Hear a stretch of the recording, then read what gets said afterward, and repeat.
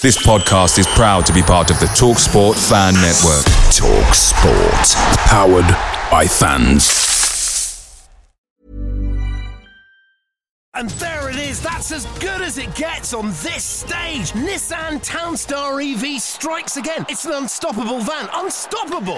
Just fantastic. You can actually see the Pro Pilot technology in action. Effortless parallel parking. It moves with all the confidence that comes with a 5-year warranty. And with a bench full of all-star van experts, there's real strength in depth here. That's all-star quality. Search Nissan Townstar EV and visit your local all-star van centre to see for yourself.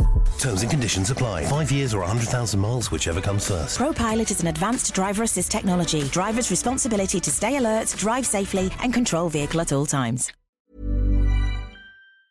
The TalkSport Fan Network is proudly supported by McDelivery, bringing you the food you love. McDelivery brings a top-tier lineup of food right to your door. No matter the result, you'll always be winning with McDelivery. Order now on the McDonald's app and you'll get rewards points delivered too. So that ordering today means some tasty rewards for tomorrow. Only via app at participating restaurants. 18 plus. Rewards registration required. Points only on menu items. Delivery fee and terms apply. See mcdonalds.com.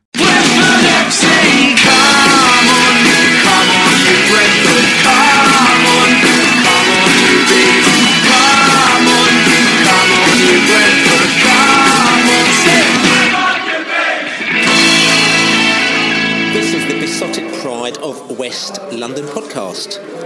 And we're back in West London at the George IV pub, Chiswick High Road.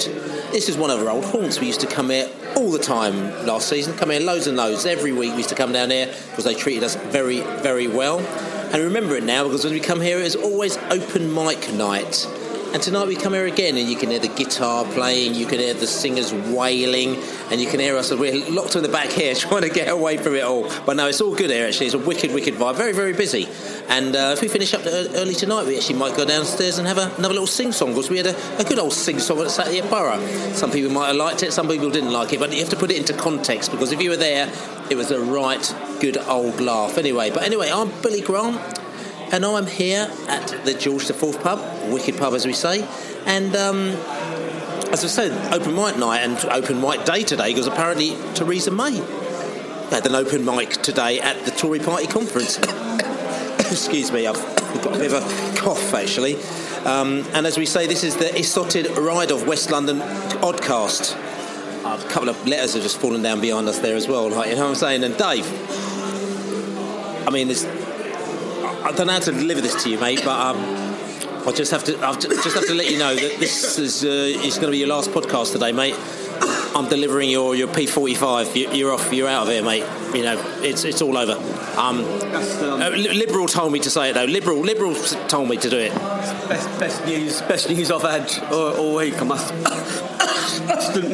admit, mate. Hopefully this cough will go before my little run. I'm doing a half marathon on Sunday for the Brentford Community Sports Trust. So doing the Royal Parks half, which starts and finishes in Hyde Park and goes through St James's and where's the other one? A couple of other parks. Regents, that's the other one. Yeah. I'm looking forward to that. Looking forward to finishing it, I have to admit. But so I thought, no, what better way to warm up for half marathon than having 4 or 5 pints tonight? 4 or 5 pints, is that all? So listen, we're looking forward to it as well, and I think on the Sorted website or maybe on Twitter or somewhere else like that, you could also sponsor Laney, who's going to be running his heart out for Brentford Community Trust, and you should tuck right in, as they say. We've got the Allard here today. The Allard is back again from a little trip over to Mexico. He's done the old Mexican thing, and we're very, very disappointed because, well, not say disappointed, because obviously there's reasons why he couldn't actually go and see any football out there, but he came back and said, I couldn't see any football out there, Bill, for reasons which, you'll tell us about. Yeah, I think. My Spanish isn't the best, but there were a number of home games in whatever the top league's called in Mexico City, planned to be on the Tuesday night. I think we got in on the Monday, but those games got moved to away games because from what I understand, they're using the stadiums for relief. I think from the earthquake that happened there a couple of weeks ago. So putting the stadiums, I suppose, to good use and at least helping the local population. Indeed. So listen, it's International Week this week, as we say, and we've got England game on Thursday, which I'll be going to as well. So I've got a couple of tickets for that, and there's going to be a train strike, I think, on Thursday. So there's going to be a bit of struggling going on. So I think a lot of people probably change their plans, and all of a sudden I've got a few more tickets come my way as well. Even a couple of corporate tickets and everything like that as well. But I ain't doing the corporate thing. I'm doing the thing standing with the characters behind the goal, so I'll be up there. So England on Thursday, if they win, they're going to qualify for Russia, which will be an interesting decision will have to be made. It's almost like all my mates, all the characters, they've been to all the tournaments. They're in Malta, they're in Germany, they've been everywhere, but no one has made a decision on going to Russia, because no one wants to make a decision until the actual qualification is had. Then all of a sudden they'll be forced to do it. So no one's said anything about that at all. So that's going to be really interesting what happens on Thursday if England win in the pub Nibis after the game. So we got that as well. And also non-league day on Saturday, which is non-league day, which is a day that fans can, because the teams aren't playing if you're in the Championship or the Premier League, so you can go off and you can support non-league football. So we always tell people, go out there and catch a game, go and catch non-league football. So we were having a little peep around, and for all the games in and around Brentford, it's not great for non-league football, is it, the Allard? No, it's a bit unfortunate, actually. Hampton are certainly away, Staines are away, I think Slough are at home, from what I thought. Wealdstone were away, I think. Wealdstone are at home, I think. Oh, are they? Okay. So that, that's maybe one option. I really like non-league day. I've supported it. I don't know, when did it start? 5 or 6 years ago, probably now, maybe even a bit more. Do you know what? I always prefer it when it falls on an FA Cup sort of first or second qualifying round weekend, where it really does open up the options to go and see some local club that you may not have considered seeing before, or even going to see your local club playing away at some club you never considered going before. It's a great weekend. If you can get down and find a game to go to, make the effort. You'll be surprised about non-league football, because obviously the quality's not there, but actually everything else about it is the same. The passion's there, the supporters are there, and in some respects it's quite a lot of fun, especially the grounds where you can have a pint standing there watching the game, which actually you can't do if it's an FA Cup game. So so maybe that's a good reason it's league games. But yeah, make the effort if you can. I know Brentford supporters are spread wide and far, so have a look. See what I'm sure there's a website. I'm going to look it up actually in the next couple of minutes. I'll come back to you where you can look it up and see where your nearest non-league game is. That's right. And for me, I normally go to Dulwich Hamlet, as people know out there, because it's an absolute right laugh, sing from the beginning to the end. And they're at home to Needham Market, and I've been to Needham Market. It's actually further than Ipswich. I went to an away game there once, but they're playing at home to Needham Market, the Hamlet, but I'm not going. But the thing that I do know, there's a few bees out there who seem to be sort of kind of non-league converting. They go down there for a laugh. So I know Jake, for a start, is going down there, and also a few other the bees that I've met down at the Hamlet. And they'll be down there on Saturday. They'll probably have a crowd of about probably close on 2,000 there on Saturday as well. So that is actually a good laugh if you want to go down there, Laney. I'm going to Barrow on Saturday to see my favourite non-league team, Leyton Orient. They're at Barrow. Okay. All right. Okay. Fair enough. Yeah, so the website, to be honest, just Google non-league day and it'll come up. But nonleagueday.co.uk, there's a find a match. Click on that, stick your postcode in, and it will find you your nearest games. Make the effort. That's right. And sorry, there's a bit of coughing going on there as well. And that's because you've taken the podium. And notice that you only cough when you take the podium. It's like bad timing as it is. But listen, on Saturday week, I just got to mention this as well, Bobby Booker.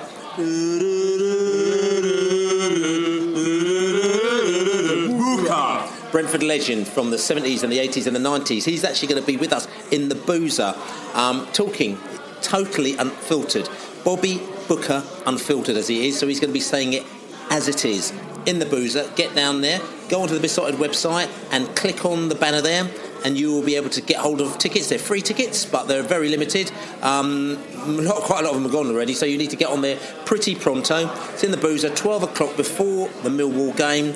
He's going to be meeting and greeting, chatting to people, having a bit of a laugh. There'll be some beers involved, I think some Pride Unfiltered will be there for a start as well, so people could tuck into that.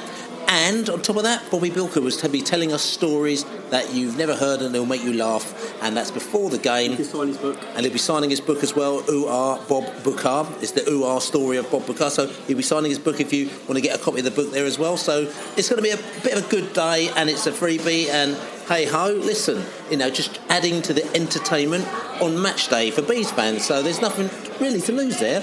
So that's all good. And intro as well. As we say, there's just one other thing we want to talk about.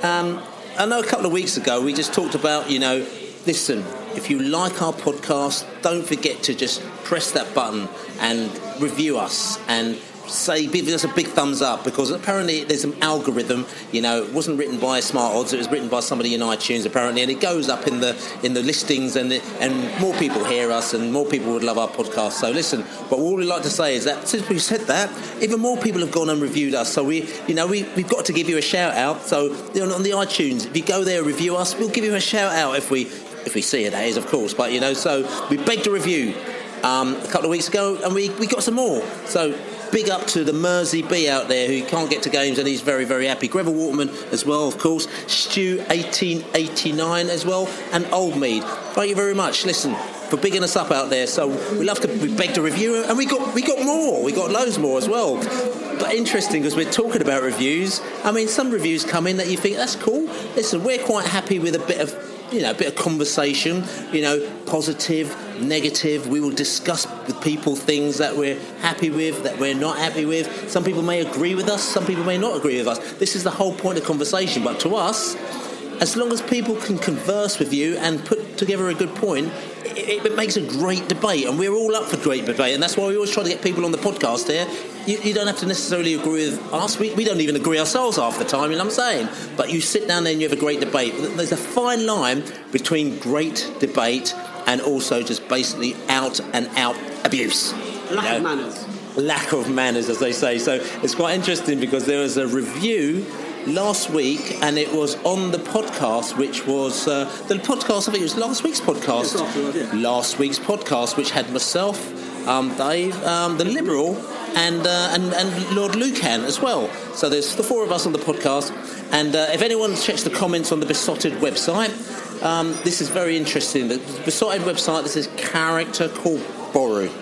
Now we thought, should we ignore him, should we not ignore him? But we thought this comment was so dark, we just got to talk about it because it did make us laugh. So Boru, we got to say, he's not a very happy person, right? You know what I'm saying? It's like everything in his life is a bit dark and a little bit moody. So everything that he writes is just a little bit kind of dark and moody and angry.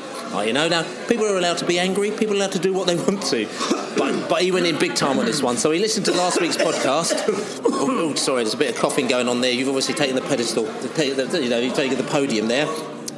So Boru's comment last week after last week's podcast. Who is this moronic dog shit Drek Dave, drivelling and yapping in the podcast, revolting knuckle-dragging twerp? The Liberal is the only one who ever talks in a coherent and thoughtful manner. Makes good points, the rest are regurgitating cliches repeated in every barroom ramble. Is it a good idea having so-called discussion when 75% of the crew are half pissed? Probably not. So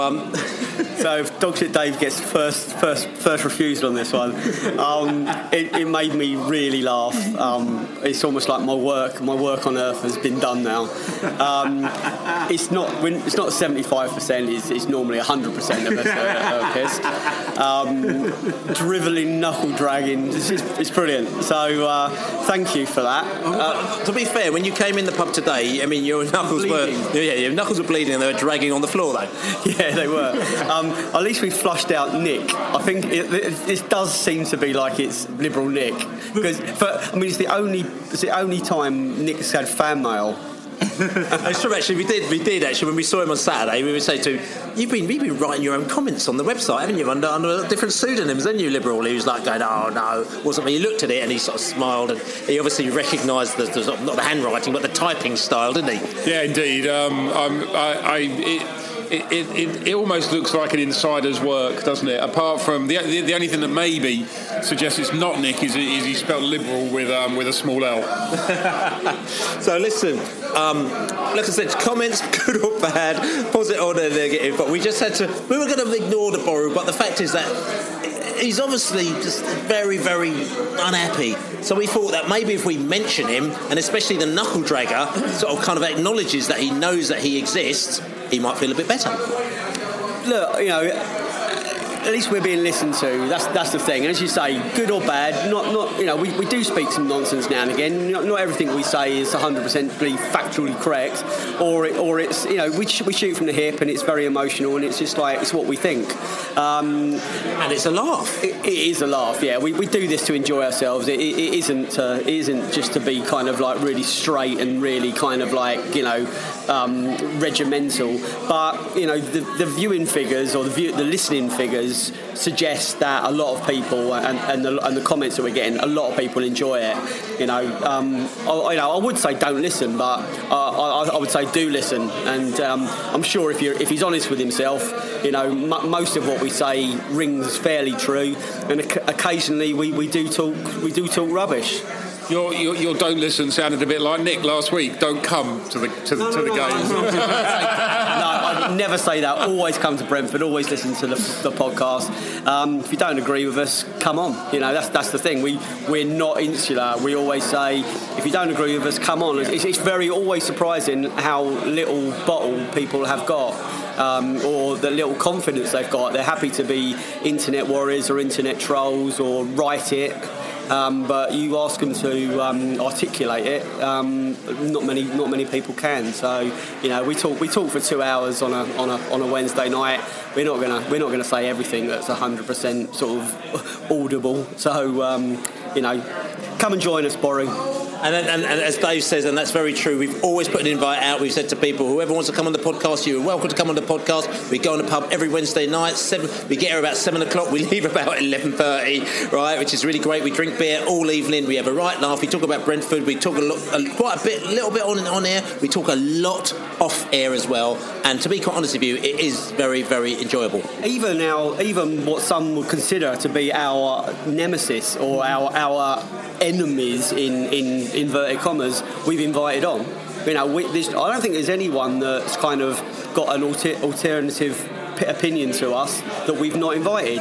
They've all refused, or they all said no, which I think is a little bit narrow-minded, because at least, as you said, at least you can get that debate. Unless that's how you make friends, and that's how you kind of you find some common ground, and it's how you bash out what's really going on. So you can stick your head in the sand and be entrenched in a position, but sometimes it's better to be just to talk. And also again, we've said this before. For us, it's much easier to express your opinion in having a discourse, having a conversation over an hour and a half or 2 hours, than trying to do it in 140 characters and just keep doing 140 characters, because you can get your point of view across to a certain extent, but it just certain times comes over the wrong way. You can't get your point of view across, and also you don't get the same to and fro that you can do somebody. Listen, it's all about debate, and the fact is that you can actually learn something from somebody.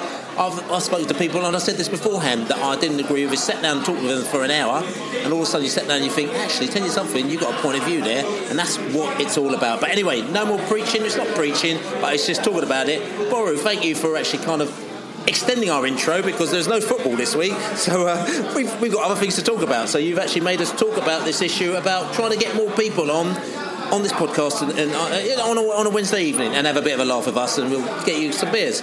Anyway, let's go back to Saturday. Saturday was a game where, like Groundhog Day, innit? We should have won. Yet again, 100% we should have won, but we didn't win. We played very well. We scored 2 goals. We made a couple of defensive errors. The referee had a bit of a fluffer as well. A couple of penalties that maybe we should have had. But I reckon there's a couple of penalties that maybe they should have had as well. But that's not the point. The point is At the end of the game, we should have won it. And again, if you listen to every single Borough fan that we've talked on the podcast, on video, everything like that, turn around and say, we got away scot-free in that game. Forget about us talking about it. Let's go back to the fans, listen to what they had to say after the match in the pub. I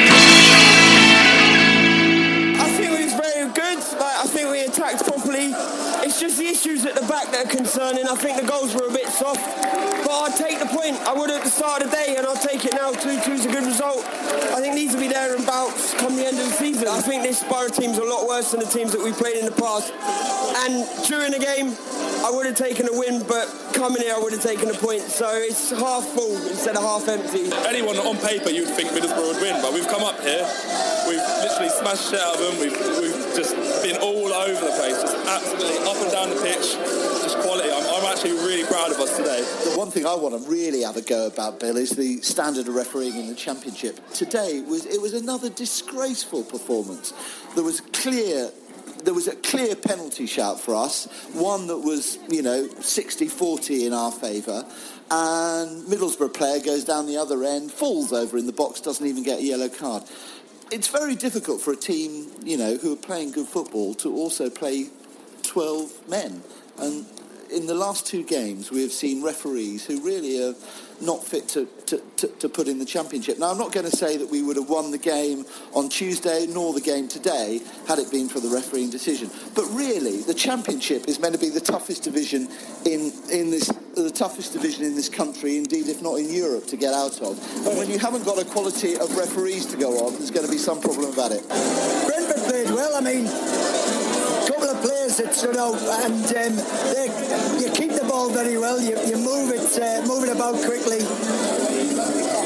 Yeah, I will say that we weren't at our best. But was that down to us, or was it down to the fact that Brentford put us under pressure, closed us down quickly, capitalised on the mistakes that we made? So yeah, you're right. It's always the home fans' complaint that we didn't play well, so it made you look better. But Brentford deserved the point. I was happy with the point.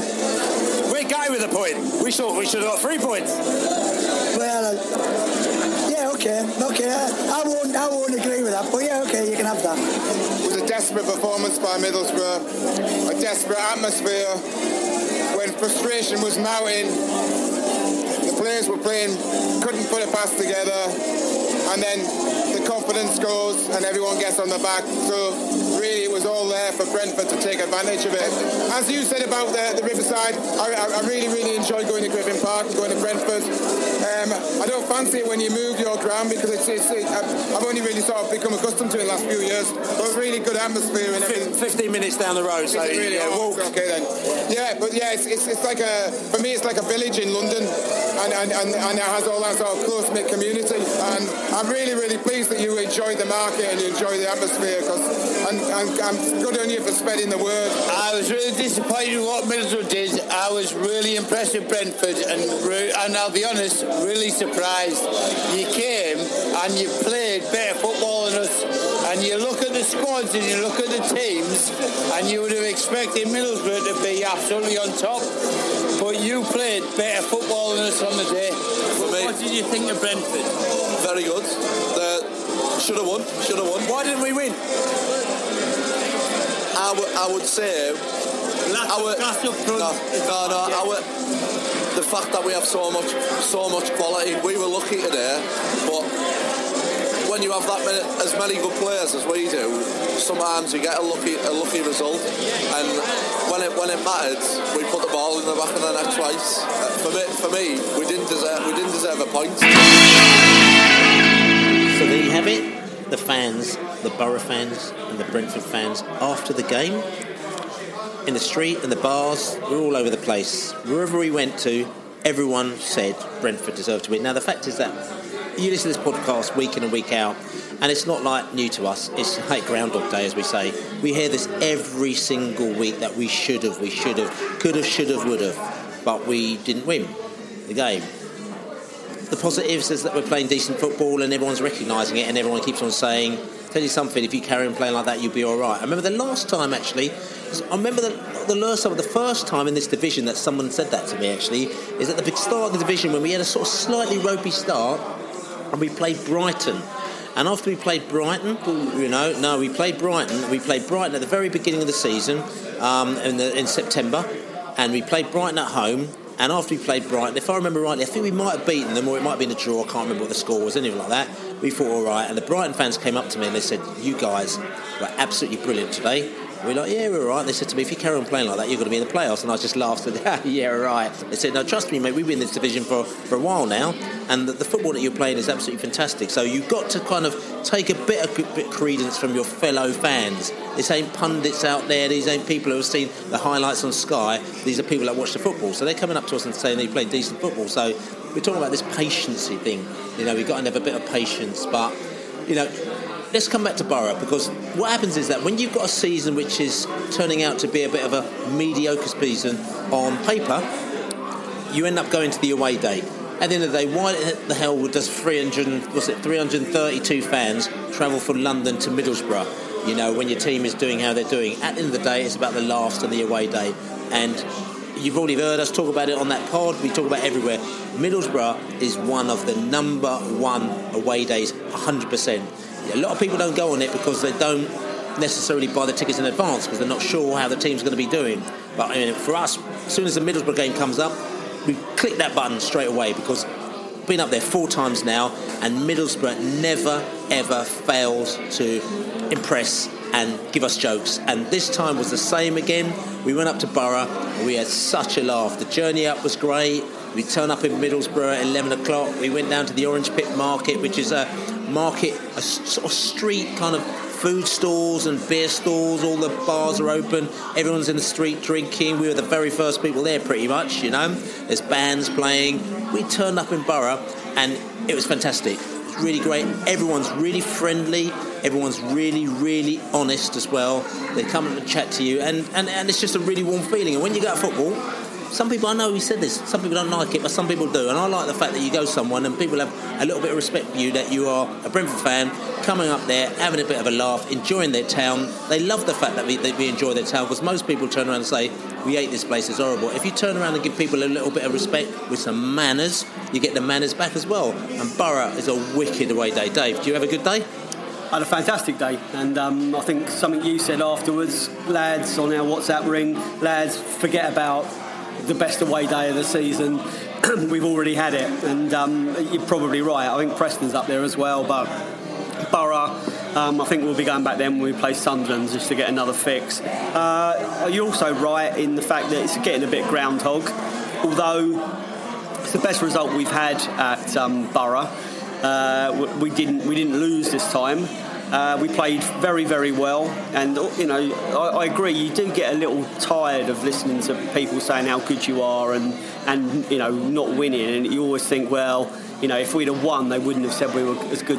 Probably, it's almost like sometimes you feel like they're just saying the right thing, but not there. They're very knowledgeable fans, and I think one of the highlights of the day for me was speaking to the old boy. If you've seen the Besotted video, I've also cut it down to a clip as well. But there's an old Middlesbrough fan. He came down to Brentford to watch Borough play in 1947, which kind of gives you a fix on how old he is. So that was 70 years ago. So he was probably 20 then. So he was not at least 90, and he was the most gracious, gentlemanly, knowledgeable Borough fan I think anyone could ever meet. So head to our YouTube or head to our Twitter feed and you'll see the link to it. But yeah, overall an amazing day out.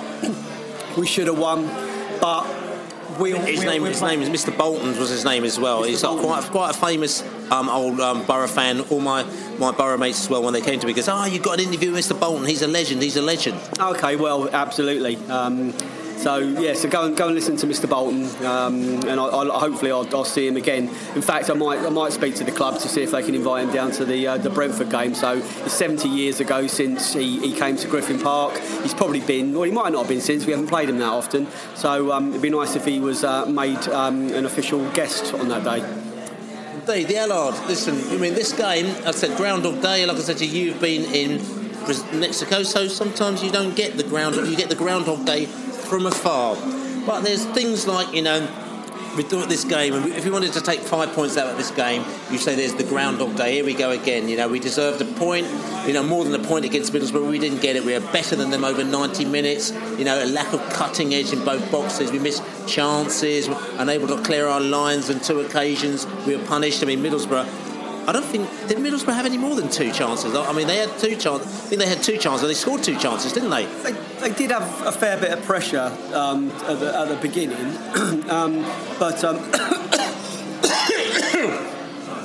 you've been made. So yeah, no, they didn't really have like a huge amount of chances. They were wasteful. There was a couple of very wide shots. They just didn't click. They just didn't get into gear, which allowed us to take the game to them. And I just thought there were some very, very positive performances all around the pitch by Brentford players. I mean, there's some people are turning around and saying that we shouldn't moan at the referee. We shouldn't blame the referee, because at the end of the day, it's for us to score the goals. And okay, we should have got a penalty, but these things kind of swing in roundabouts. But the referee was particularly rubbish on Saturday, the Allard. And, you know, it does kind of... If you're in a situation like this when you want to get a win, it can affect things as well, though, can't it? Yeah, I mean, you sometimes... sorry. You sometimes need things to go for you, and when they're stacked up going against you, the last thing you need is a referee that doesn't go for you. I mean, I'll be honest, I kind of take the referee thing with a bit of a pinch of salt. I get that the referees can be rubbish. I'm not sure they're particularly rubbish against us. I'm sure it evens itself out, and there'll be as many fans, you know, coming to Brentford this season that'll be saying the referee's rubbish as there are us. I think it's just a general thing. But maybe when your confidence is down, you sort of, you know, you react against it a bit more, and then when he does give away, you know, a free kick or whatever, you know, you as a supporter, I know you do it, and maybe it affects you too mentally as a player, and you potentially switch off, right, you know, and spend too much time worrying about him giving the free kick or whatever. So I think it's one of those things that you just have to kind of live with, because my experience is the more you react against referees, it's not going to change the result of a game. They don't change their decisions during a game. So the easiest thing is to sort of go along with it and not feel hard done by. It's just my sort of view. You do get the odd referee that's absolutely shit, but I generally think it probably evens itself out. So I'd probably move on to the next point. It's interesting because also after the game, Laney spoke to Dean Smith, and Dean Smith spoke to him and told him the fact that the referee refused to shake his hand. The question we've obviously got to ask is, what do you think Dean Smith said to the referee to make him not shake his hand? He probably had some sort of Boru-like rant at him, maybe. Maybe he said he was dog shit. I don't know. Dragging his knuckles, maybe? I called him a knuckle dragger. At least the referee evened it out by not giving Borough a penalty towards the end. You know, I think, you know, to be fair, so it doesn't sound like we're just whinging away fans. I thought we had 2 shouts for a penalty, and I think they had 1 very valid shout towards the end. And at the very least, I'm glad the referee didn't wave ours away, but then give them theirs at the end and give them the win. So I've seen that before. I've seen, you know, sometimes when you feel like you've really been sort of like you've seen injustice, it's actually caused us to lose. At least he didn't go that far. Yeah, and also we have a bit of an issue this season as well, which we had a couple of seasons ago. Our injuries seem to be piling up now. Unfortunately, and the first thing we're just saying, we really wish him a very, very speedy recovery. Rico Henry was out with a very, very, very bad knee injury, from what we can gather. It looks like he's going to have his whole knee reconstructed, which doesn't sound too great at all, which is really bad news. We saw him go down the stretcher, came down, and there was quite a lot of injury time towards the end of the first half, if I remember rightly, as well. I think it was the first half. But yeah, so Rico Henry's out, which is our left back. Obviously, We're slightly, not saying lacking in the left back department, but it's like we haven't got as many left backs as we've got centre or midfielders, you know. So we've got a little bit of a scenario there as well, because also not only that, but we've also got injuries in the centre back department as well. You know, we had a few problems there as well, because our centre backs who normally go left back are actually playing centre back, or they're being injured as well, like, you know. So we've got Barbe, who's playing the centre back, and then we've got Bielend, who sometimes plays left back, who's actually been injured so far. So we've got a few little issues on the injury front as well. But what is interesting is we had to bring in, because we kind of had no choice, Chris Mepham, who's been graduated up to the first team. And Chris Mepham made his first start for Brentford on Saturday, and personally I thought he coped admirably. I thought he played really well, and a lot of people making comments going, bloody hell, Mepham's having a good game, isn't he? And he did. He was commanding. You know, he had he had players. He was, you know, had to keep out players who were on, you know, 30, 40, Sombalonga, 30, 40 grand a week, and big money players, and he did very well. And you can see he put a tweet out after the game saying how buzzed he was for playing, you know, making his debut, and for him that's a big up for him, and that's a good and interesting scenario, and we'll talk about the implications about that in a minute. But Laney, I mean, the Mepham, he did all right, didn't he? Yeah, he did more than all right. You know, I think it's always your dread when you put a rookie in that you're going to have an absolute nightmare. There's one or two occasions, and I can look back at players, I'm not even going to name them, but they've put in, and if you can get through that, it's only going to get better. Actually, I will name one of them, Keith Millen. Keith Millen had a terrible time. He was almost like ridiculed, but he became, and Matt will talk about Keith Millen. Out of all the players that played in the late 80s or mid 80s into the 90s, I know Matt said several times that Millen, he thinks, would hold his own in today. You know, he's a passing, athletic player. He wasn't all sort of aerial brawn like Terry Evans was. So, you know, so the best thing that happened to Mepham was that he wasn't culpable for any mistakes. He came through that. He had a proper shot in the arm, and I wish him all the best going forward as well. Talk about Mepham first, and I think, to be honest, when you think that when he played in the Cup just a week and a half ago or whenever it was, when you think how difficult that game was, you know, when he gave away the penalty against Norwich, you're talking about in the League Cup. Yeah, in the League Cup, when he gave away that penalty, and you know, you sort of think that there was a point there where I thought, blimey, this is our fourth centre back. He's probably going to play some first team games, and 15 minutes into the game, he looks like potentially there's potential for him to become a liability. But you know what? Since that moment, he's turned it round, and I can't really think of a harder debut league game than to go away to Middlesbrough, who we haven't had we've not had a result against in however many years, and to go there and do a great job. So, you know, fair play to him, and you know, maybe we've got one there. From a Brentford point of view, do you believe this is, and I'm going to create a phrase of my own here, a Mawsonism? You know what I'm saying? And what I call a Mawsonism is Phil Giles talked a couple of months ago about Alfie Mawson and the fact that at the end of the day that is probably a mistake that we had made. Beforehand, Brentford were like, not sure, but now they look at it and you think the amount of centre-backs that we've been through and we've tried and we've done this and that and the other, and you look at Alfie Mawson basically was like our fourth or fifth place centre-back, but he's accelerated in his development much quicker than a lot of the players that we thought were better than him, basically. Listen, these things happen. So, you know, we're talking about Harley Dean. He's accelerated faster than Harley Dean did. Obviously, Tony Craig was on his way down, so that doesn't quite count. O'Connell, he's accelerated faster than O'Connell. We had that other French. We had Liam Moore sort of. We've got the other French guy, not Barbe, but the other one as well. Remember, we had the other French guy who came in as well, who was above him. Remember, he was in the week Come On You Brentford video as well. Can't even remember who he was. So he was ahead of him as well, and Alfie Mawson's behind. So what's happened is that his development has accelerated faster than them. Laurent Garnier, DJ, yeah.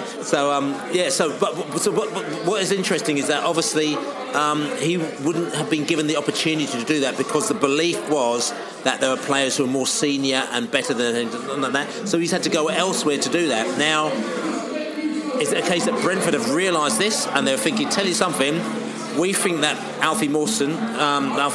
Chris Mepham, there's something there, and if there's a chance to throw him in this season, we ain't going anywhere. So maybe this is the opportunity to get him blooded in so that we can do a more submission on him. You know, they're the chances you have to take, because if we hadn't have sold Harley Dean, and a lot of people were against it, then Mepham doesn't play because we've got another fit centre-back. Then when does he play? And, you know, it is so difficult getting the balance right as to when you bring the youngsters into the first team and give them first-team experience. The loan system has become, I would say, and we may talk about this shortly if we talk about, you know, the Rika Henry situation. The loan system has now been brought in to really work against us. Sometimes you have to take a chance. You have to give these players a go.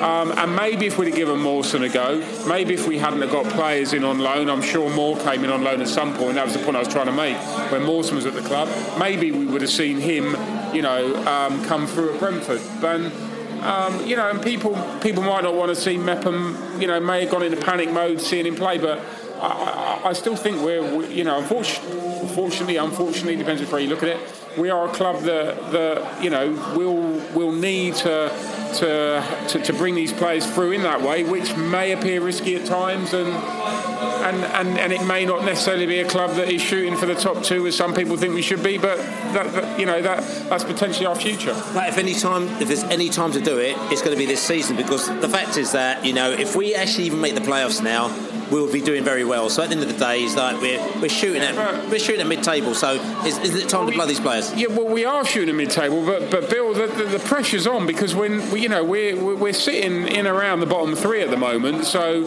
I wouldn't say it was an ideal time to blood these players. The ideal time is at the end of the season when you're safe in mid-table. You've got nothing to play for, and we're nowhere near there.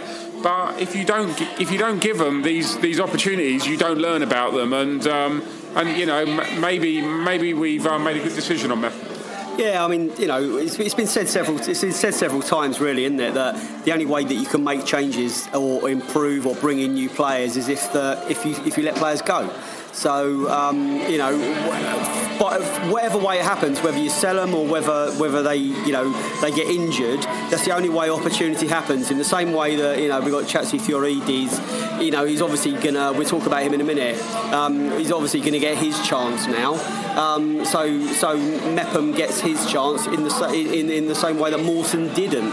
So and I don't want this to sound wrong, but last time Harley renewed his contract 2 years ago was the time where Mawson was knocking on the door. If Harley had gone then, maybe Mawson would have got his chance then, and we would have avoided sort of seeing him go. But I still don't necessarily think that we still received £1 million for Mawson, which considering that at the time it didn't suit us to give him his chance, it wasn't a wasted chance. We couldn't stand in the guy's way. If he felt he was good and his agent thought he was good and another team wanted to come in for him, then that's the way it goes. We still didn't get nothing for him. And what I will say, and again, is interesting because obviously B team played Rangers recently. B team have been, they've developed a lot over the last last year. The B team and there's the difference between the B team and now. And obviously you've seen players like Archibald has come through into the first team. You've seen Elias come through into the first team. You've seen Mepham come through into the first team now. You wonder what would have happened. I mean, I know it's like coulda, shoulda, woulda again, but what would have happened if we actually had more of a B team set up with more of a focus on this path to the first team when Alfie Mawson was in the side than we do now? You know what I'm saying? Because now, like they've said, we recognise where you are. They train with the first team, and if you saw Rob Rowan recently, he did it, and I'll pull it up in a little bit recently, but they put out a really interesting statometer there, saying how many hours the players have played or how many sessions the B team players have played with the first team, how many starts they've had with the first team, and all this kind of stuff, like, which is interesting. And it was actually goes to show you that the integration is there. And obviously that was something that didn't quite happen last time. It's probably a little bit hit and miss. So the interesting thing is that what I'm just saying is that they're obviously looking at making sure that we don't miss out on the next Alfie Mawson. And talking about the Alfie Mawsons as well, I mean, Rico Henry is an absolute nightmare. Nothing to do with Alfie Mawson at all, but he's been injured. But Josh Clark stepped in at left back on Saturday, and he did all right again at left back, which was quite an interesting move there. Mainly because we didn't really have anybody else to go left back. I mean, we could have put Barbet at left back and maybe flipped a few things around. But no, Josh Clark went straight in at left back, and it seemed to work for us, didn't it? Yeah, it did. Josh Clark seems to have coming of age a little bit. He's finding his niche as being more of a utility player, where we probably thought he was just going to be an all-out sort of winger, speed merchant. He seems to be maturing into quite an intelligent player and a bit of an all-rounder. They obviously trust him to read the game well. They wouldn't have played him completely out of position if they didn't have confidence in him. Otherwise, they would have chosen someone on the bench to play completely out of position. So it's obviously something. Well, whether they practice it or not, maybe they do practice left backs playing right back and right backs playing left back, because it's fundamentally the same skill, but obviously you're playing on your wrong foot, which isn't always a bad thing. So. Just fair play to Josh Clark, really, because he's, at one stage he was looking like he was going to move on, and there wasn't really a contract there for him, and now he's almost like an invaluable kind of got a start. And I mean, Josh has done really well. What's also quite interesting, because I know there's always like jokes about Brentford has signed 47 midfielders and we got 47 midfielders we're going to play. But there's an interesting interchange going on, because obviously Romain Sawyers, who got a lot of flack last season, but he's come in, he's played really well. But all of a sudden for this game, it was a decision made to drop Sawyers and to play a midfielder of Makochko, Ryan Woods and Nico Yinaris. And that was maybe played for a particular reason, because maybe Dean Smith thought this is what we need to do against the Borough midfield to combat them. And they did really well, because we ran that midfield absolutely. Do you think it's interesting how we might be using the midfield and flipping it for every game, and maybe sort of flipping the midfield according to our opposition, the Allard? I think it's interesting. I've always thought that the way you sort of set up in midfield with the current sort of selection of players you've got is interesting, because I think you can, you essentially, if you're going to play, I mean, let's say three central midfielders, so they're the three that aren't the three attacking players. It's interesting as to whether you play Sawyers or not, because I'm pretty certain now that we've seen that we have better wide players than Sawyers, so Sawyers isn't going to play wide, so he has to play really as one of those three, or it's difficult for him to get in the side. And if he does play as one of those three, then you're down to two. For all Sawyer's strengths, let's be honest, he's not a tackling midfielder. So then you're down to two midfielders that are going to tackle and win the ball for you. And in some occasions, that might make us light. So I suspect the decision at Borough was to put in three players that could tackle and win the ball. And unfortunately, Sawyers, initially missed out because of that. And I think that's just about trying to get the balance right. And I think probably for the first time this season, we've got into a game thinking that let's at least stamp our authority on the game to start with, and be quite strong defensively. But also it can work in your favours, because when you do win the ball in midfield, all three of them can play. Makocho, Woods and Yinaris, they can all play. They don't give the ball away again as such. So it's not that sort of, they're not coming and stamping on players. So they keep the ball. It's just a little bit different, really. Slightly different shape, probably.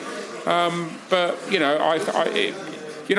what I think about Saturday was that in any other season, in any other points accumulation in the first 10 games of the season, we would all have been saying what a result that was. So the interesting thing about away days, I mean, left field away days, like Borough, proper left field away day.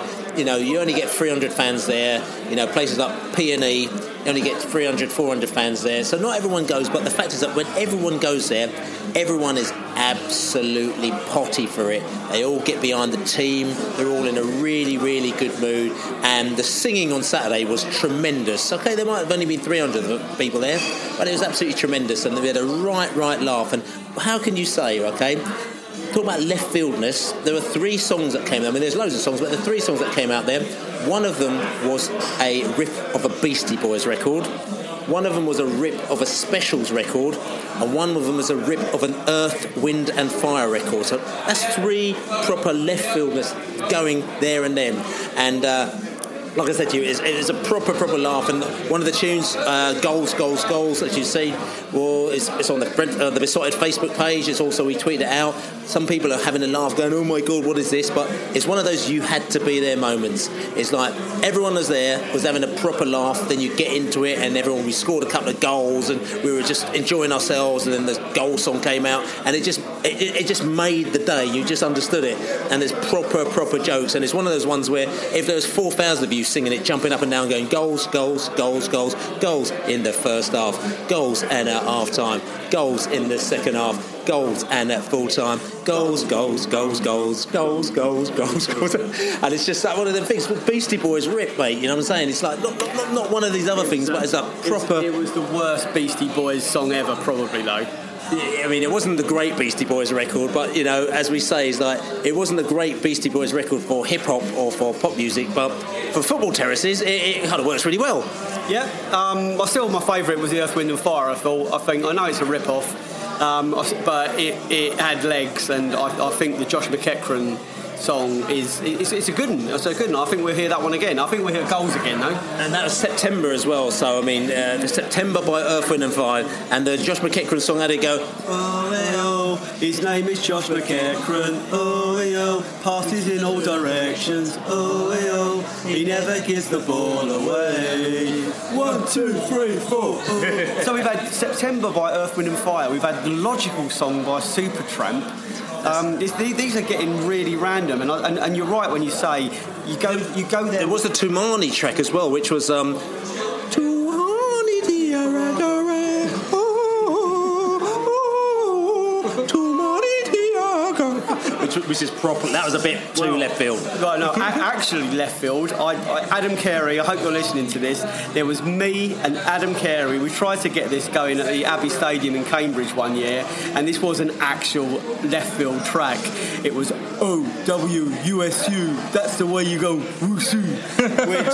Which track by left field is that? Oh, I can't. It's gone from my head. But that was actually a left field track. Right. And there was the Specials tune as well, which we tried to get going as well, which was some people will know that one out there. It was Gangsters by Specials, and I know a lot of people out there like the Specials, old school Specials tune. So the fact that you've got a do do do do do do do do do do.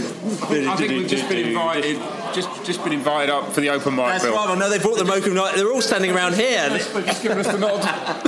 The open mic is here as well. So, but you know that the next away game that they'll probably all crop up is that the P&E game. So I'm looking forward to that. We're actually getting met off the train at 20 to 10 in the morning for the P&E match as well by one of our P&E. Well, a few of our P&E spars, and the day's going to start from there. But we'll talk about that a little bit later. But listen, Borough, great laugh. Not the best result, but a good result. Could have been better. But there was an interesting quote at the Borough game. We spoke to Brentford Director of Football, Phil Giles. We caught him coming down the stairs. We had a little chat with him. He said, Phil, would you like to put this on celluloid? Well, it's not celluloid, that's camera actually, isn't it? Would you like to put this on acetate? Speaking to my phone. Okay, speaking to my phone actually. So Phil said, yeah, I'll speak to your phone. So we chatted to him about Brentford, and Phil said a very interesting thing. He felt that the Brentford team this year is better than the Brentford team last year. We're going to listen to what Phil had to say, and we'll see whether or not we agree with him. But we've got Phil Giles here, Director of Football for Brentford. Phil, what was going on that park today? Standard Brentford performance, dominated the game, dominated the first hour at least, and gave away probably 2 chances, 2 goals. Should have won the game, but if you keep playing like that, we'll keep on going up the table, no problem at all. Again, we say we go up the table. We're going up the table with point. We're just getting point by point at the moment. 1 point at a time, we'll get a 46. Draw every game, we'll get a 46 and be on the board of relegation. Now we'll win some games. So is that the aim, to get 46 points? No. We were just saying before this that this is a better team we had last year. Comfortably our better team. I think we're so much better. A better Brentford team. Yeah, better Brentford team. Yeah, we're better organised off the ball. We give away far fewer chances. We're not as open when we lose the ball. Press well, win the ball back quickly, high up the pitch. That sort of slowed down a little bit second half. But obviously, players tired, makes a couple of changes. Rico going off was a bit of a blow, but Josh Clark did well. But it's a good team, and I think when the forward players start to learn the patterns of play a little bit better and start to find each other with passes, I think we'll be hard to beat. I'm going to throw this into the pot though, because last season obviously we had Scott Hogan at the beginning of the season who was scoring lots of goals, and then we had Lasse Vibe at the back end of the season that's scoring lots of goals, and at the moment the goals seem a little bit shy. So you're saying this is a better team. I mean, explain that on an overall perspective from a coaching point of view. So last season, if you watched us last season, we were really good to watch in the second half of the season, less so in the first half of the season, but we were scoring goals but giving away a lot of chances. Not just the goals we gave away second half of the season, but also positions on the pitch, openness, the midfield allowing their opponent to run at our centre-backs, chances, obviously, situations like Fulham missed a penalty, for example. There was opportunities for our opponents to beat us in games last season, and then we relied on Hodder, who was, on fire. He scored 12 goals between January and the end of the season. That's, for a season that's 24. You're not going to rely on a wide midfield player to score 24 goals in a season. So, as a team, organised now, I think we're far better organised, and I think the fluidity up front will come through the season because we've got some new players and they need to settle and adapt and learn the pattern of play.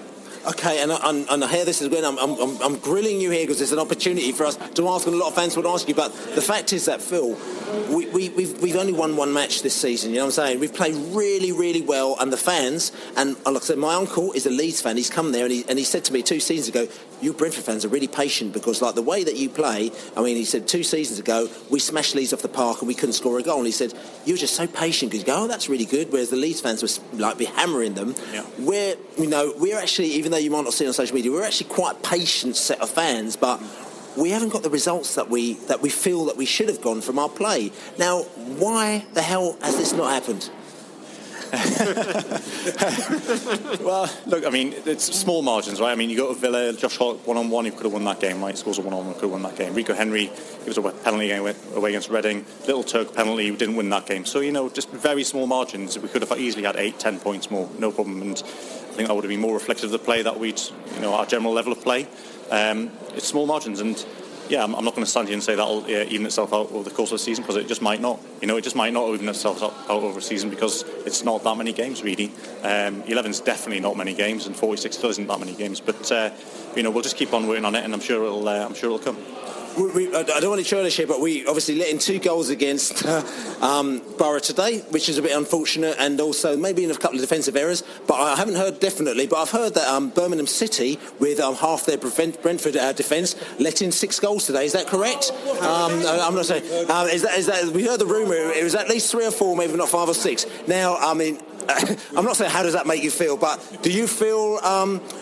Brentford feels a little bit more solid in defence than maybe the Birmingham defence may be. I think it was the 6-1, was it? I think it was 6-1. Was it 6-1? Yes. 6-1. I don't know. That's what you've heard. Rumour. I'm not overly bothered. I mean, it'd be nice if all teams could lose in Division 6-1. That would be really nice, wouldn't it? But I'm smiling, but it's because we played well, not because Birmingham scored. If you were to back, would they be worth the same amount? No, we're not going to. You think you cashed in early? We're not paying 10 million to get them all back now. That's for sure. So look, it's the way it works, right? We bring them in, we develop them, we sell them on. They want to pay the money. That's great. It keeps us going, keeps us in the division, right? We have to sell the players. We have to reinvest the money. That has to pay the wage bill of the players who are out there. And so far, I don't see the team getting worse. I see the team's got a bit better this season, but results haven't followed, and hopefully they will. No guarantees, but hopefully they will. So you're saying with a smile on your face, you think you sold at the right time? Well, I mean, we sold at the right time in terms of contracts. I mean, players a year ago, you either keep them and you run them down, or you sell them. But I think we do okay in that area on transfers.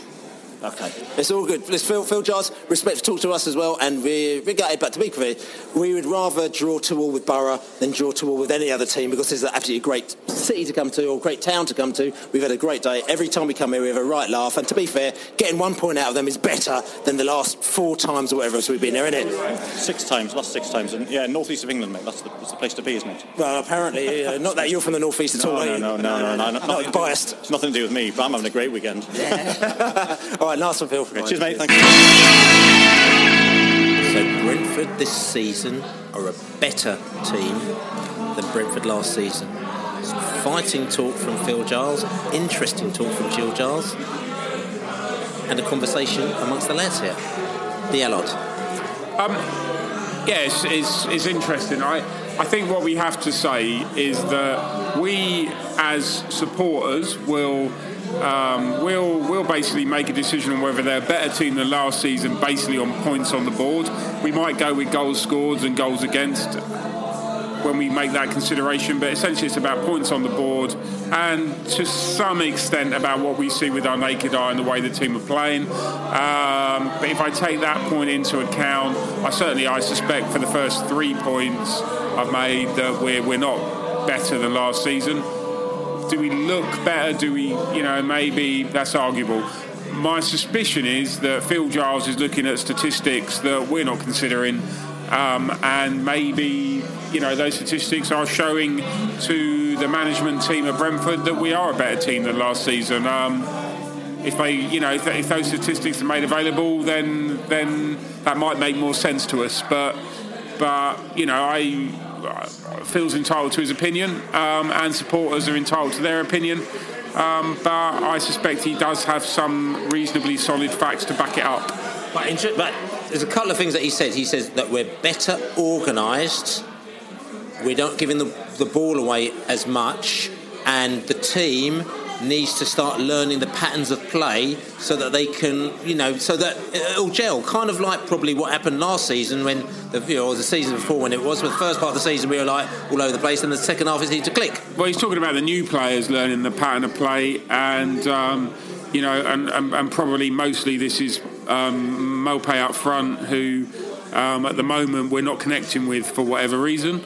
When I say we, I mean the players. I don't mean the supporters. And I'm sure that's what he's referring to. Makocho you could possibly put in there as well, but most of the other players have been around the squad. Dalsgaard I suppose too, but so essentially that that's what we're talking about, is players learning the pattern of play. And it's interesting, isn't it? People talk about wanting a plan B. What I'm hearing Phil Giles saying is that we've yet to actually get back to playing the plan A as well as we can and should be doing. I can buy into it to a certain degree. I'm really glad that Director of Football, the one we speak to, we haven't spoken to Rasmus. So it's probably good. It's probably about time we did sit down with Rasmus and have a chat with him. But I'm glad there's confidence there. I'm glad that you speak to him and immediately there's no spin. It's what he believes. I think it's kind of a statement you make retrospectively. I think if you look back at the season and say we were stronger than the season before, I think what a lot of fans, including us, that have been up and down the country already this year, is we're way away from being the finished article still. So if you think the finished article was probably us on that really great run compared to now last season, I would say during that run we're stronger than where we are now. But I think we need to go on a good run to actually to kind of like echo that confidence. I'm not saying he's a liar, and I'm not saying he's wrong, and I'm not saying anything necessarily. But we need to see, we need to be firing in all cylinders before we can kind of go, yeah, we are great. I think the performances have been good, but we need to get performances and the results, and we did have that at times last year. We haven't got it at the moment. Interestingly, I mean, he seems to talk about how good the team is based on not their build-up play and how they put things together. So the fact that they're very well organised, don't give the ball away, the way they're passing the ball, the way they're getting the ball up there. And he mentioned the fact about the patterns of play, and obviously in effect the people aren't delivering. Now, the question I'm going to ask you is that he's basing his decision on a full-strength team this year as opposed to a full-strength team last year, because last year we had Lasse Vibe and, Rico Henry in the side. This year, at the moment now we haven't got Vibe in the side, we haven't got Lasse Henry, Lasse Vibe, you've got Henry in the side. So is he talking about the fact that if we are putting this play together and say, for example, we got Lasse Vibe up front, then we would be better than last year because we're doing the things right in the build-up play to actually deliver for this player? Because at the moment, look, Maupay looks like a cool geezer, but he isn't delivering. Whether or not he's getting the service or not, but his shooting is off, his percentage and all that lot is low, and he's getting used to this league. So, if somebody else was in his place, the chances are that they'd actually be, scoring more goals than him. Yeah, I mean, he's getting used to the patterns of play, to quote Phil Giles, I suppose. It's difficult because knowing how the club works, I'm sure they're number crunching, and some people might just say, Phil's talking rubbish because it suits him to. My suspicion is that they're number crunching and they're seeing something that, us supporters aren't necessarily seeing at the moment. I mean, I'm not saying that I'm not even beginning to suggest that we're, steps and steps worse than we were last season. I'm just saying that I think it's difficult probably for a lot of people to understand what Phil's saying when they're looking at the results, and probably a number of people will effectively be laughing at that. But it's not for me to say how they judge. Where the most. I'm trying to think of some of the words that are used when you're looking at this sort of thing. But just how effective the team are at the moment. It's it's also difficult because we get to see the game once. He's got a team of analysts and video technicians, and they sit there and they really do pore over the statistics and the analysis. And this is where they learn. They sit down with the players and they kind of work out where they went wrong, what they should have done. They can discuss it. They can compare it against exactly the same situations last year.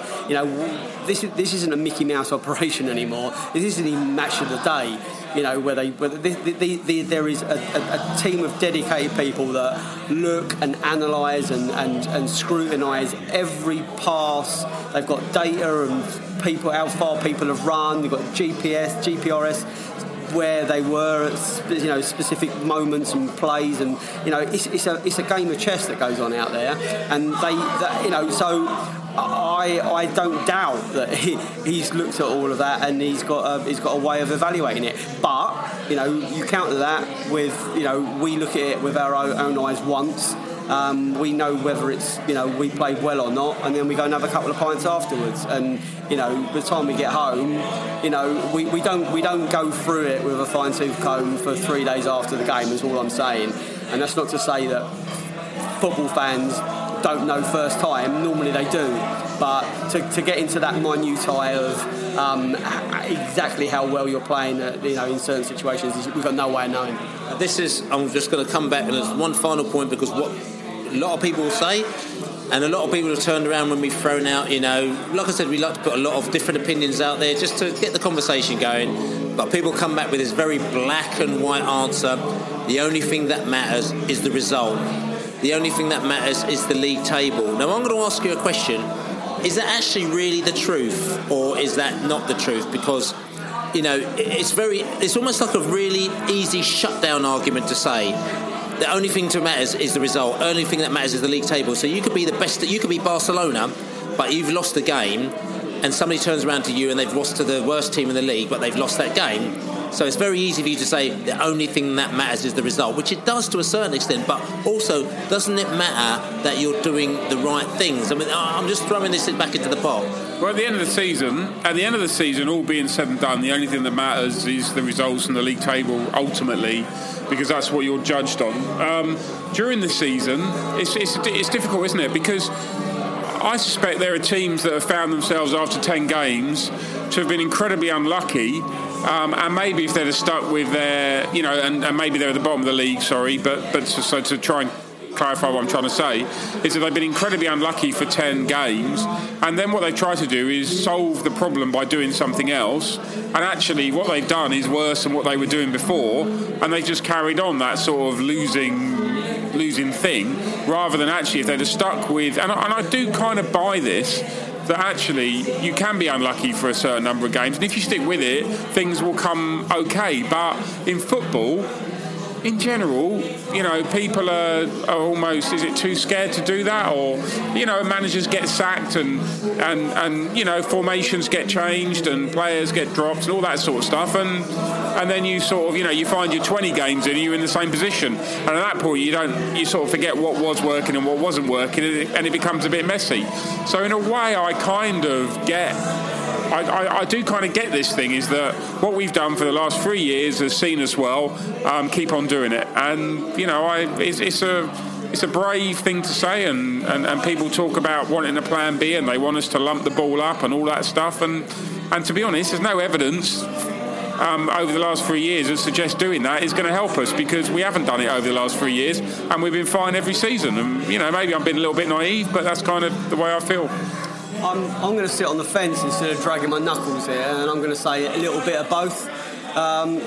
Results obviously do matter. I said this. I think I said it last week.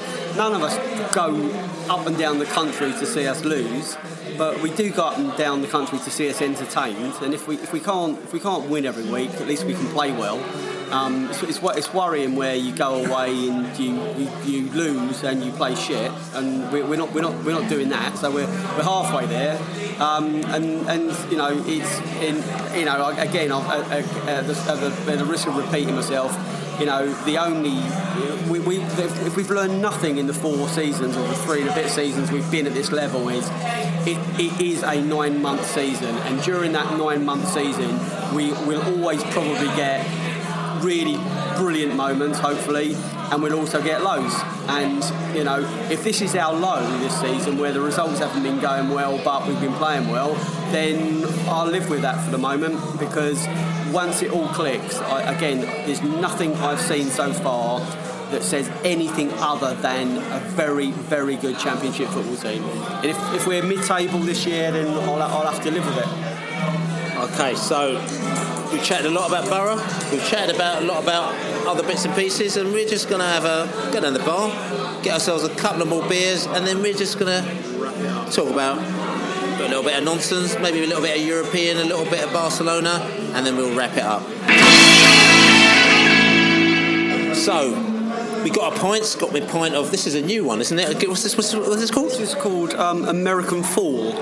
The American Fall. I actually had it. Is there not American food? No. I had this at the Globe the other day, and I had to stop drinking it actually, because I was rocking a little bit because of it. And I know it is only, maybe it's a psychological thing, but but it's all good. We're having a good laugh here as well. And the Allard has decided to stop drinking the American Fall, and he's on the American Clear stuff. The moonshine, Bill. Yeah. So he got it from a little hatch, just at the bar. They put a little hatch and the moonshine came out there as well. And obviously he's a very special customer, because we got none of that service whatsoever. But anyway, Rico Henry, we talked about a little bit earlier, and Rico's going to be out. And we were just discussing here in the break while we're getting the beers in, who exactly is going to be playing instead of Rico Henry. Now, obviously, we've had Ilias, who has played in a few games. He's still an academy player, a B-team player, which means that he's graduated out of that kind of youth team setup, and he's actually part of the first team now, but he's still very much part of that youth team setup now. I'm wondering whether or not it's going to be Ilias. Are they going to say, right, we're going to give this to Ilias and we're just going to throw him in there? Or is it going to be Josh Clark? We'll move him over and he's going to be our utility player there. Are we going to move Bjelland over there and we'll make do so we can actually play Egan as well in the centre? Or is it going to be Barbe? Who actually had he scores for fun. You know what I'm saying? He loves scoring goals at the moment now. The Allard. I'm pretty certain Yanaris has played left back at some point as well. Though it might have been Charlton away, which is probably best forgotten about. So that there are options. The fact that we can't make up our mind which it will be is, I would say that's probably not a good thing. I'd say that's probably a bad thing. I think I can have my quick whinge about the loan system. It's debatable as to whether you would bring Tom Field back, I suppose, but I suspect a lot of supporters are thinking that would be our best option. But my understanding is we can't. I think it's only goalkeepers you can recall. I don't even know if you can do that now until the transfer window reopens. So I suppose what I'm doing here is making my point that really the current loan system, which is completely inflexible. I made this point about signing players, and I'll now make it about recalling players. I just think that teams like us, teams like Brentford, we suffer because of it. I've no doubt that the bigger teams in our league have more than enough cover to play at left back and aren't in the same position as us. And I just think it's a shame that we suffer because financially we're not on the same level as the teams that can afford. I'm sure. Well, having said, I was about to say I'm sure Birmingham have got about 3 left backs, but I think Maxim Collins has been playing there, so maybe that's not the case. But you get my point in general. Where do I think we go? You could make an argument that if Clark played there on Saturday and we came away with the result, that for the minute that position is his. Be interesting to see what we do. I do wonder if we end up with with 4 fit centre backs again, whether we do look at maybe Bjelland or Barbe, because essentially there's a lot of teams play 4 big guys across the park at the top of the pitch, and I think if you look at the goals recently, Inaris again on Saturday, and I'm not blaming these guys. Henry gives away a penalty against Derby. We suffer for height, and maybe that's a way of sort of evening the height thing out. Just a thought. We're going to have to approach this game by game. You're going to have to evaluate what the opposition's likely to give us in terms of threat. I guess we've got Millwall next up. Chatsy Theorides, he's probably worth a punt. I'd say he's nothing. Again, nothing I've seen about him so far says he's out of his depth. I'd love for him to make that position his own while Henry's out. It'll be a real big plus to come out of this season is that someone from the B team can come on and really establish themselves and start to rebuild his career. He's come to Brentford after Arsenal for one purpose only, and that is to get into the first team and to prove that he's not a second-rate player, and he's very young, he's still learning. I'd like him to learn in the first team, so hopefully that might happen. But as the Allard said, height isn't on his side in that department either. You've got Dalsgaard on the opposite flank, who's quick and fast and tall, and then you've got let's guess what's going to happen. It's going to be your left winger's going to be lobbing it straight into the right hand side in the penalty area, and a big centre half's going to be coming across Chatsy and trying to score a goal. You can see it now. So maybe against some opposition he will be seen as a bit of a liability. Just want to mention this because I was going through the diary as you're doing. You're just putting in your dates in the diary for the games that you will and will not be going to, and marking them off and making sure that the other half knows, so that you've got them in the diary before anything else goes in there. And I noticed that the 17th of February we're playing Sunderland, which is every season we always have a designated BG, big game as we call it, unofficially is a BG, the game that everyone decides that they're going to go to, and most people here have never been to Sunderland, and most definitely 98% of Bees fans have never been to the Stadium of Light. You know what I'm saying? I mean, I've been to Roker Park, but that was 20 odd years ago. It's cool. So to go to Sunderland is a big deal for a lot of Brentford fans, and so a lot of Brentford fans will have earmarked that, like they did Newcastle last season. We took 3,500 fans up there. Now, people may or may not know this because I've seen everyone going, I'm going to go to Sunderland. Sunderland is on the same day as the FA Cup 5th round. Now, we may laugh about this because you might say, we're not going to get to the 5th round, but obviously we've got to rely on the fact that both us and Sunderland are either going to get knocked out in the 3rd round and the 4th round. So we meet in the 5th round. So the situation that we've got is that obviously the train tickets would go on sale around about the 17th of November, and that's when people will always buy up 3 months in advance. You know that Sunderland will probably be up 15, 20 quid, 15 quid each way, say, to Sunderland. So you get 30 quid return, it'll be very cheap. If you buy it any later than that, it's going to go to 80, 90, 100, 120, 150 quid return. So you buy it 3 months in advance. But no one is going to buy tickets 3 months in advance if you don't know if the game's going to be on. January, the game's going to be on. You don't know. 6th of January, you don't know. We get through to the next round, they get through to the next round, you don't know. And then it gets to the end of January. By the time we find out, around about the 6th of February, it'll be 2 weeks to go, those train fares will be, 120, 140 quid. A lot of people will not go to that game making a decision 2 weeks' notice because it'll be too expensive. So just to let you know, Besotted have tried to do a bit of proactivity, and I've been writing to a few of the train companies, had a few phone calls recently.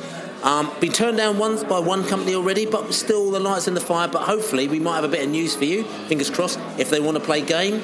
The chances are probably very, very, very slight, but it'd be great if they can actually, do something for the Beast fans so that we can actually get up there. What is it you're asking them to do, Bill? I'm just asking to see whether or not they will honour, if we can buy some tickets and we can honour it, and see if we can come to some sort of a deal. I'm not going to go into too much of the arrangements now, because obviously that is between ourselves and them, and see how it's going to go. But basically what I want to try and do is to make sure that we can actually try and see if we can actually forward plan a trip to Sunderland without the fear of knowing it's going to cost us at the end of the day. So it's buying with confidence. Yeah. Buying with confidence. So it's that, and there's a little bit more. There's a bit of negotiation. There's all sorts of things that will happen there, but we'll see how it goes. But all I'm just to say to you is just watch this space. It may not happen. I tried it a couple of years ago with Borough, when Borough came down, and we managed to get Virgin East Coast as they were at the time to honour Borough fans' tickets when they changed the times of the trains to another time because the match got moved because of Sky. So you just never know. You should never say never. But as we say to you, just watch this space, fingers crossed, because that is a BG, and I'll be really, really disappointed if we can't get 2,500 fans up for that game. You know what I'm saying? So, which is all good. Finally, Bobby Booker. Yeah, Bobby Booker. He's coming to a pub near us very soon. Yeah. He's coming to the Globe on Saturday the 14th of October from 12 o'clock. So he's going to be there unfiltered. He's going to be down there talking all things Brentford. He's talking about his career, making his debut as an 18-year-old, scoring a hat-trick on his league debut. He was there for 10 years. He became proper backbone of that team. He became the governor of that team, along with Terry Evans. I've been doing the big Griffin Park book at the moment, and every year that I'm putting photographs in the book, there's Bobby Booker. He's there and there and there, and there he was. He comes back again.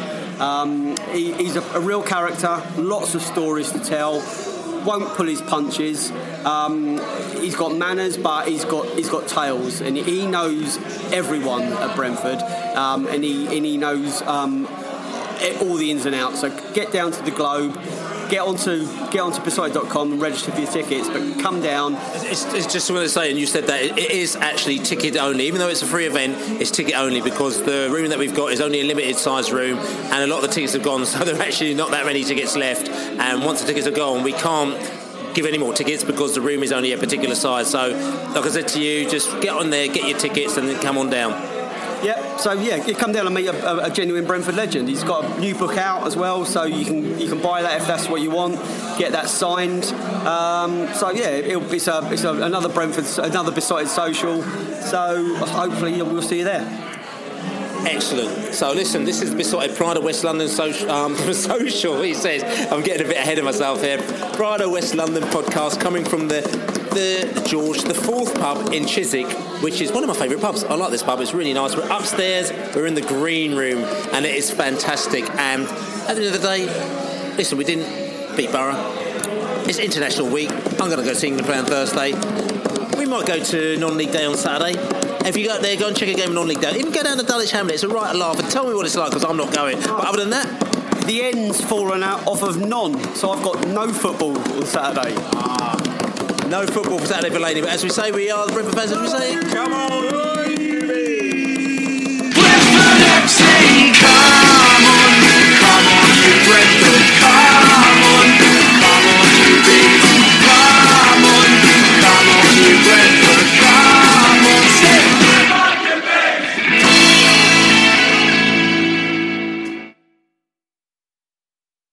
Away days are great, but there's nothing quite like playing at home. The same goes for McDonald's. Maximise your home ground advantage with McDelivery. Order now on the McDonald's app. At participating restaurants, 18 plus serving times, delivery fee and terms apply. See mcdonalds.com. And there it is, that's as good as it gets on this stage. Nissan Townstar EV strikes again. It's an unstoppable van, unstoppable. Just fantastic. You can actually see the Pro Pilot technology in action. Effortless parallel parking. It moves with all the confidence that comes with a 5-year warranty. And with a bench full of all-star van experts, there's real strength in depth here. That's all-star quality. Search Nissan Townstar EV and visit your local all-star van centre to see for yourself. Terms and conditions apply. 5 years or 100,000 miles, whichever comes first. Pro Pilot is an advanced driver assist technology. Driver's responsibility to stay alert, drive safely, and control vehicle at all times. This podcast is proud to be part of the TalkSport Fan Network. TalkSport. Powered by fans.